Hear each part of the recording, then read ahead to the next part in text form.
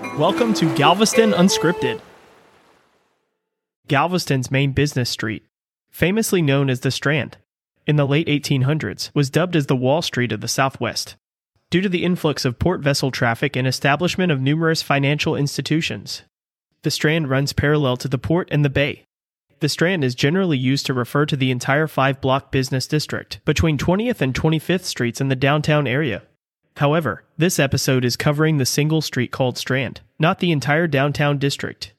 The earliest city layout, drawn in the late 1830s, includes Avenue B, which was the name of the street before it was dubbed the Strand.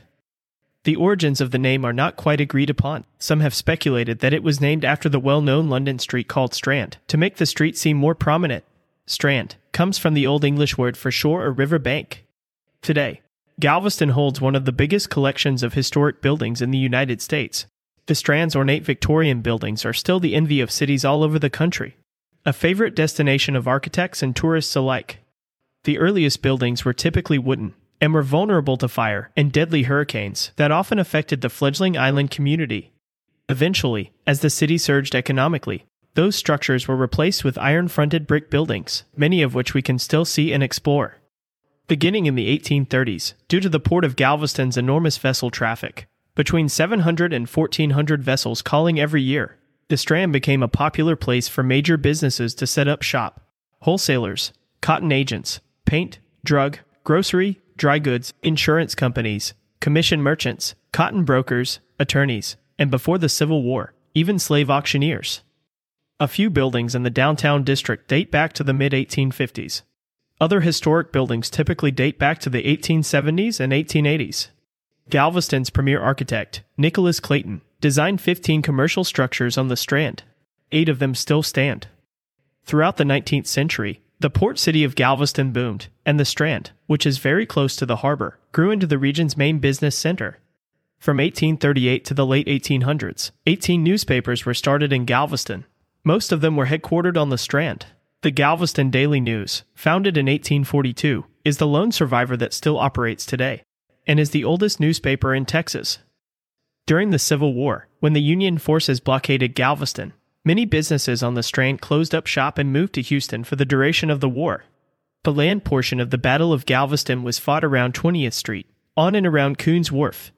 The Confederate forces on the island fought from the Strand, at the Henley Building and the immediate surrounding area.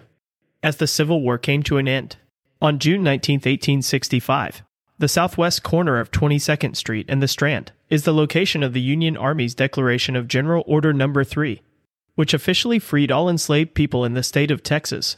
This historic event is known as Juneteenth and is now a national holiday in the United States. After the Civil War, the city of Galveston thrived.